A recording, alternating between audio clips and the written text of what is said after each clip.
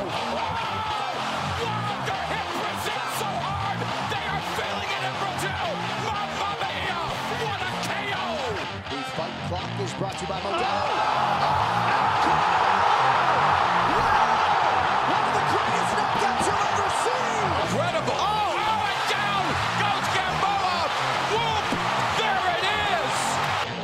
Oh, hip kick. Shevchenko with a huge highlight tonight!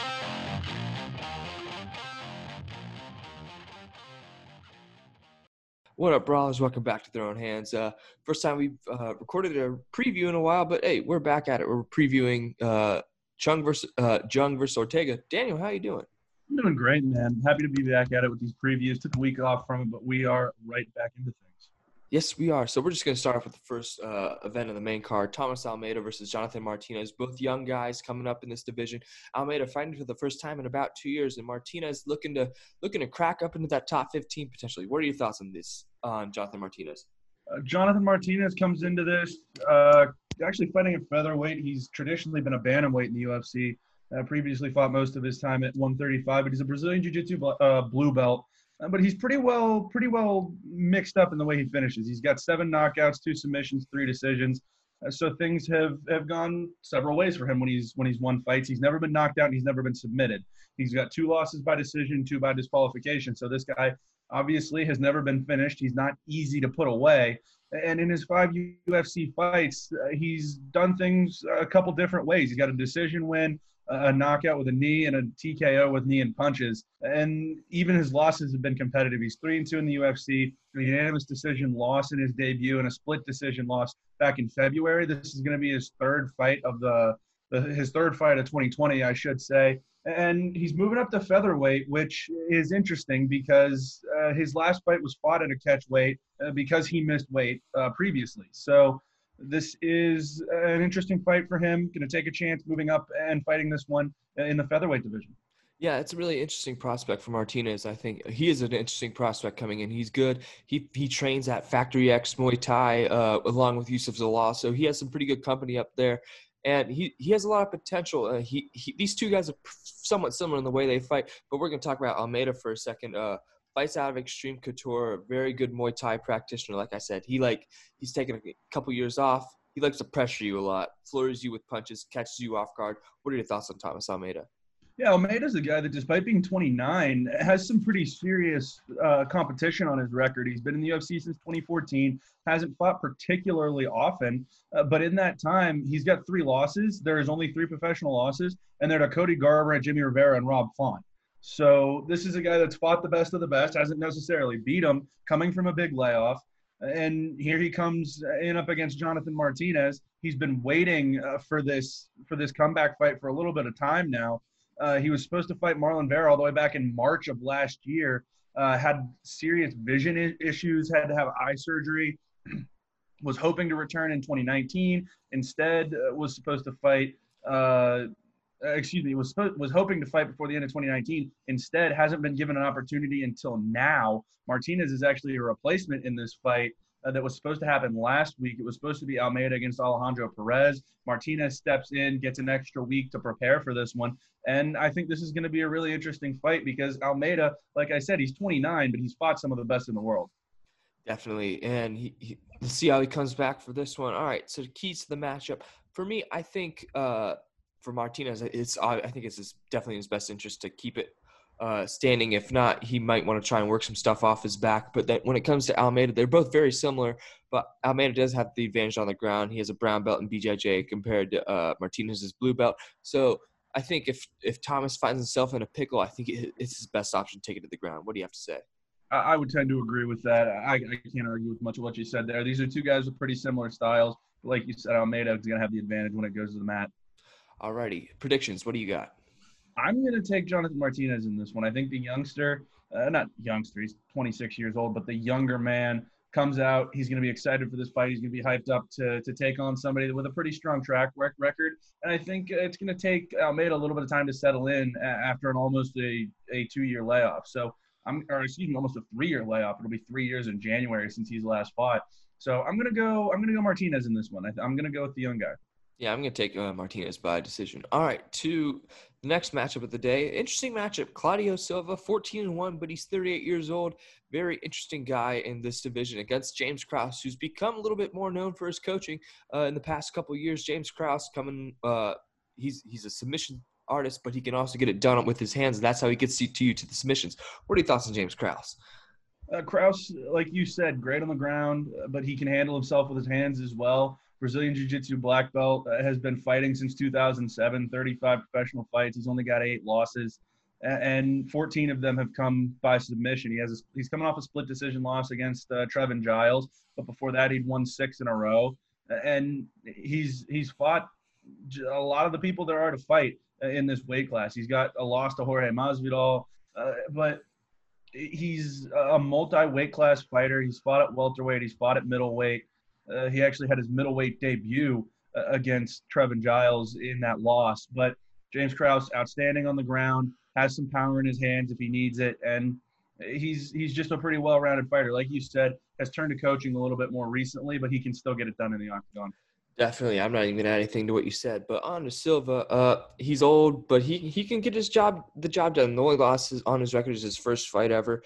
Brazilian Jiu-Jitsu black belt, out of American Top Team, so he trains with some pretty prominent guys. And he has a lot of movement, and he's very patient. I guess that comes with old age. He's seen a lot in his career, even though he hasn't fought too much. What are your thoughts on Silva?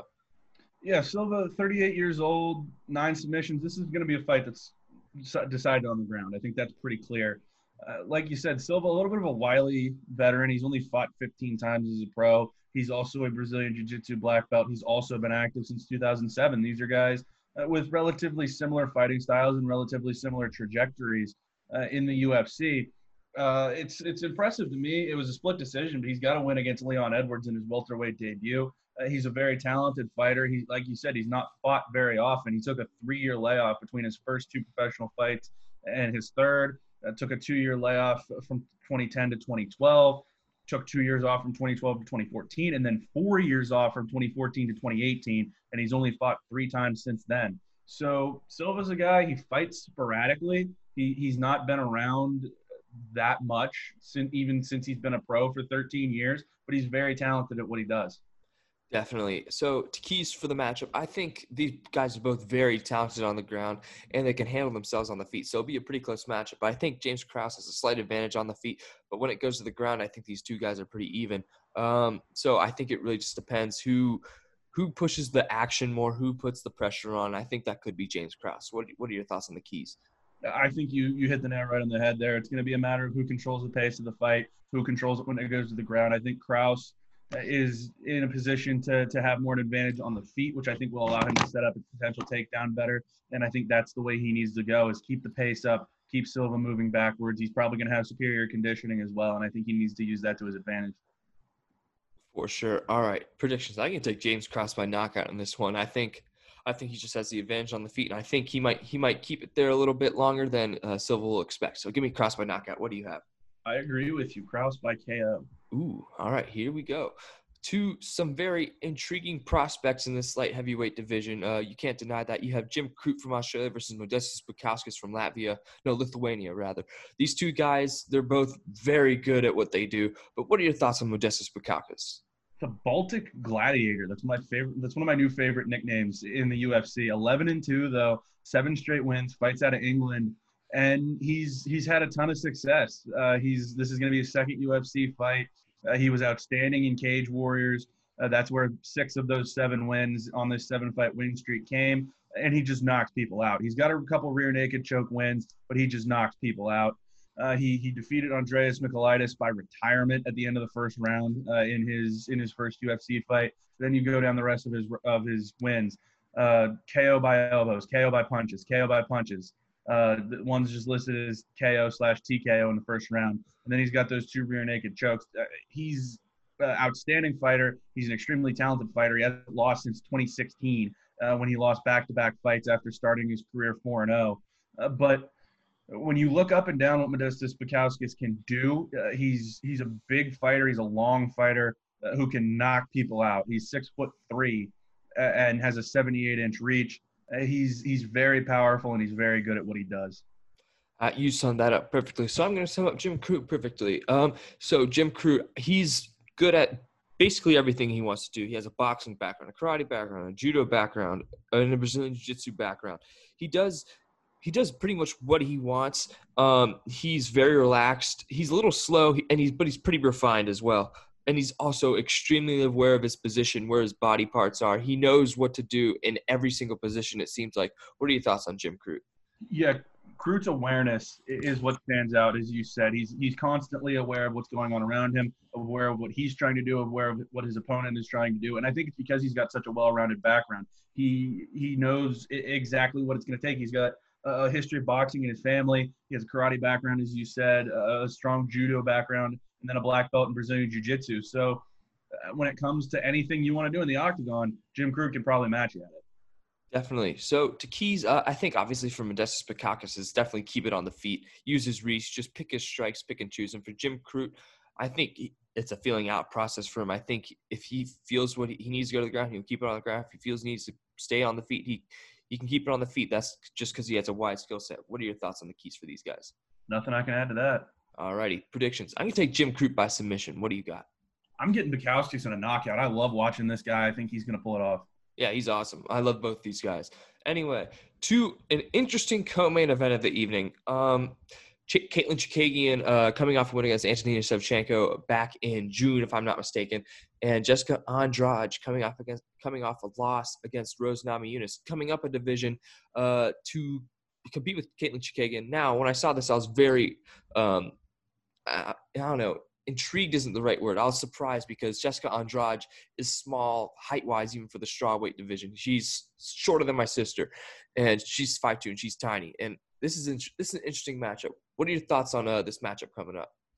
I think, like you said, there's some concerns for Andrade stepping up to fight Chookagian, but this is a fight that is going to be good for both of these women, I think. This is a division that needs some contenders in it, and it needs some people to compete.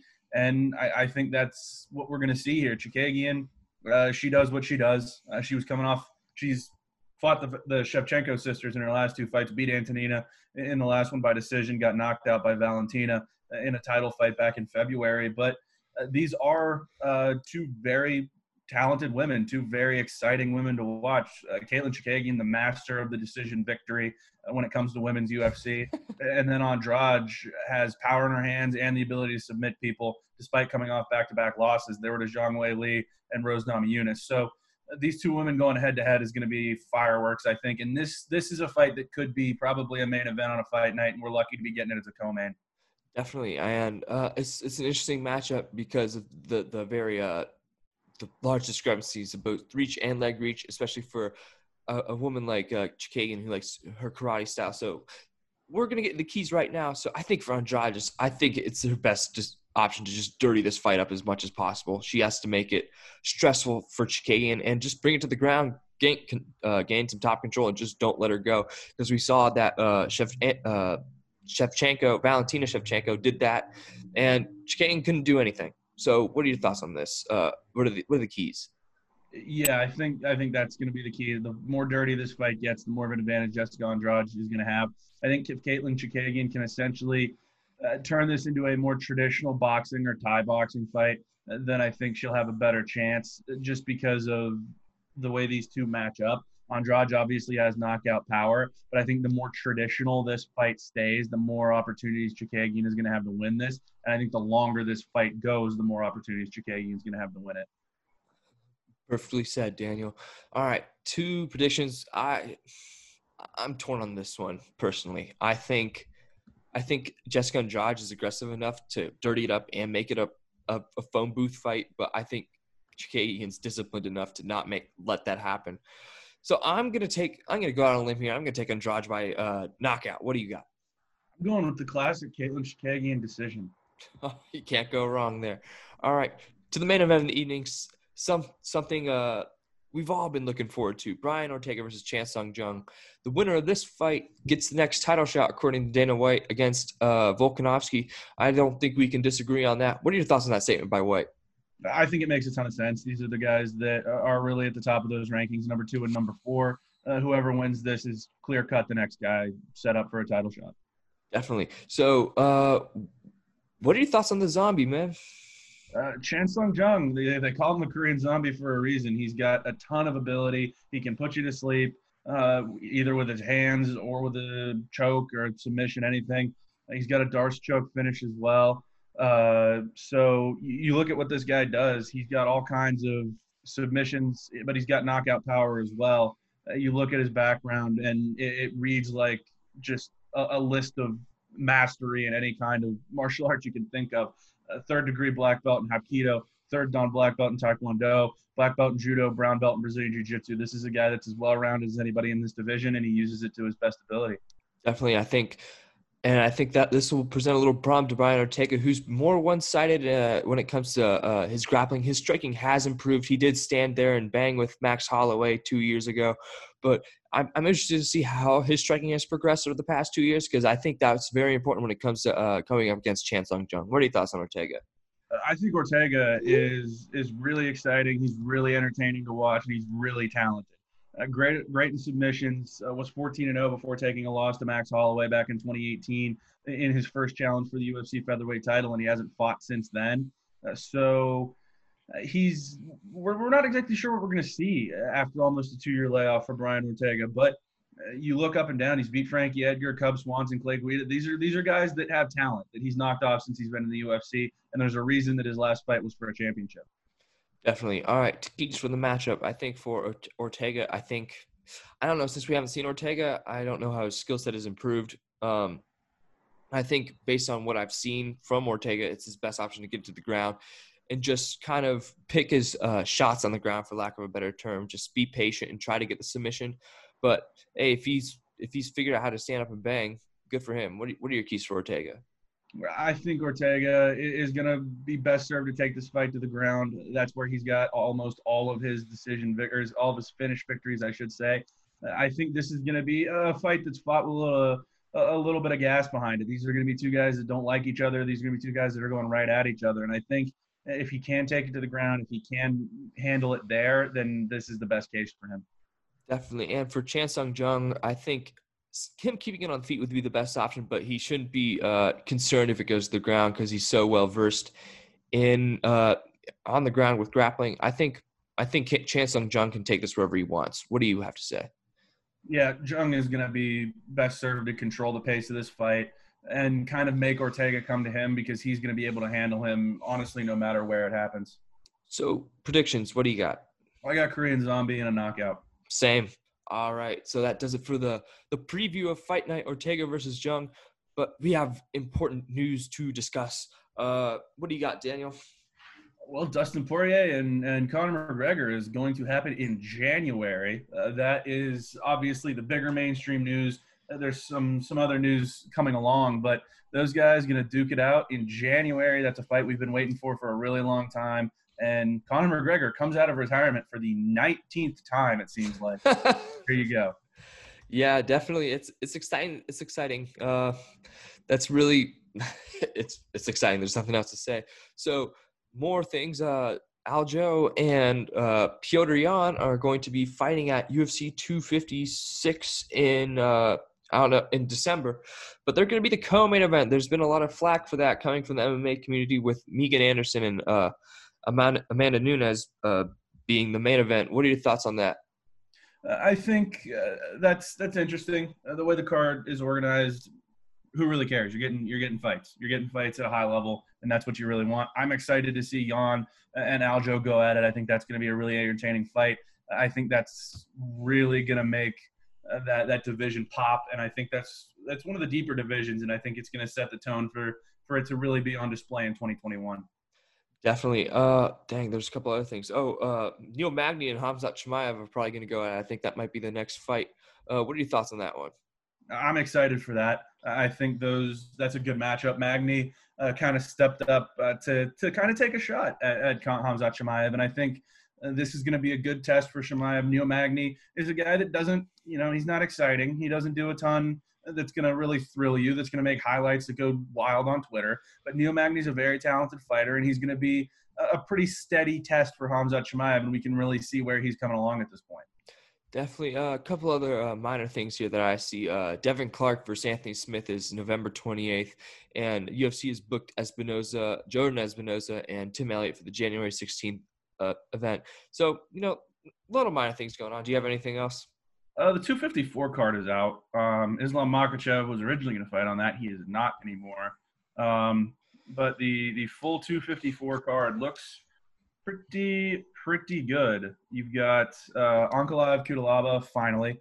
Calvillo Murphy, Volkov, Walt Harris, Robert Whitaker, Jared Cannonier, and then, of course, the main event is Khabib and Justin Gaethje. That's a good-looking card. That's a stacked card. I loved how you said finally for these two, but the past 3 times this thing is booked, it's fallen through. So let's not say finally just yet. And then even your featured prelim is Stefan Struve versus Tai Tuivasa. So that's a great fight as well. Yeah, two big dudes going at it. So I forgot how tall. Geez, that's a 10-inch difference right there. Mm-hmm. But yeah, this will be fun. That's a fun card. All right, we're previewing it next week. Do you have anything else? Nothing really to speak of. I will say, interestingly enough, coming up on that card as well at 254, you've got Khabib in the main event, but making his UFC debut on the prelims is his cousin Umar Nurmagomedov. So that's going to be something to keep an eye out on as well.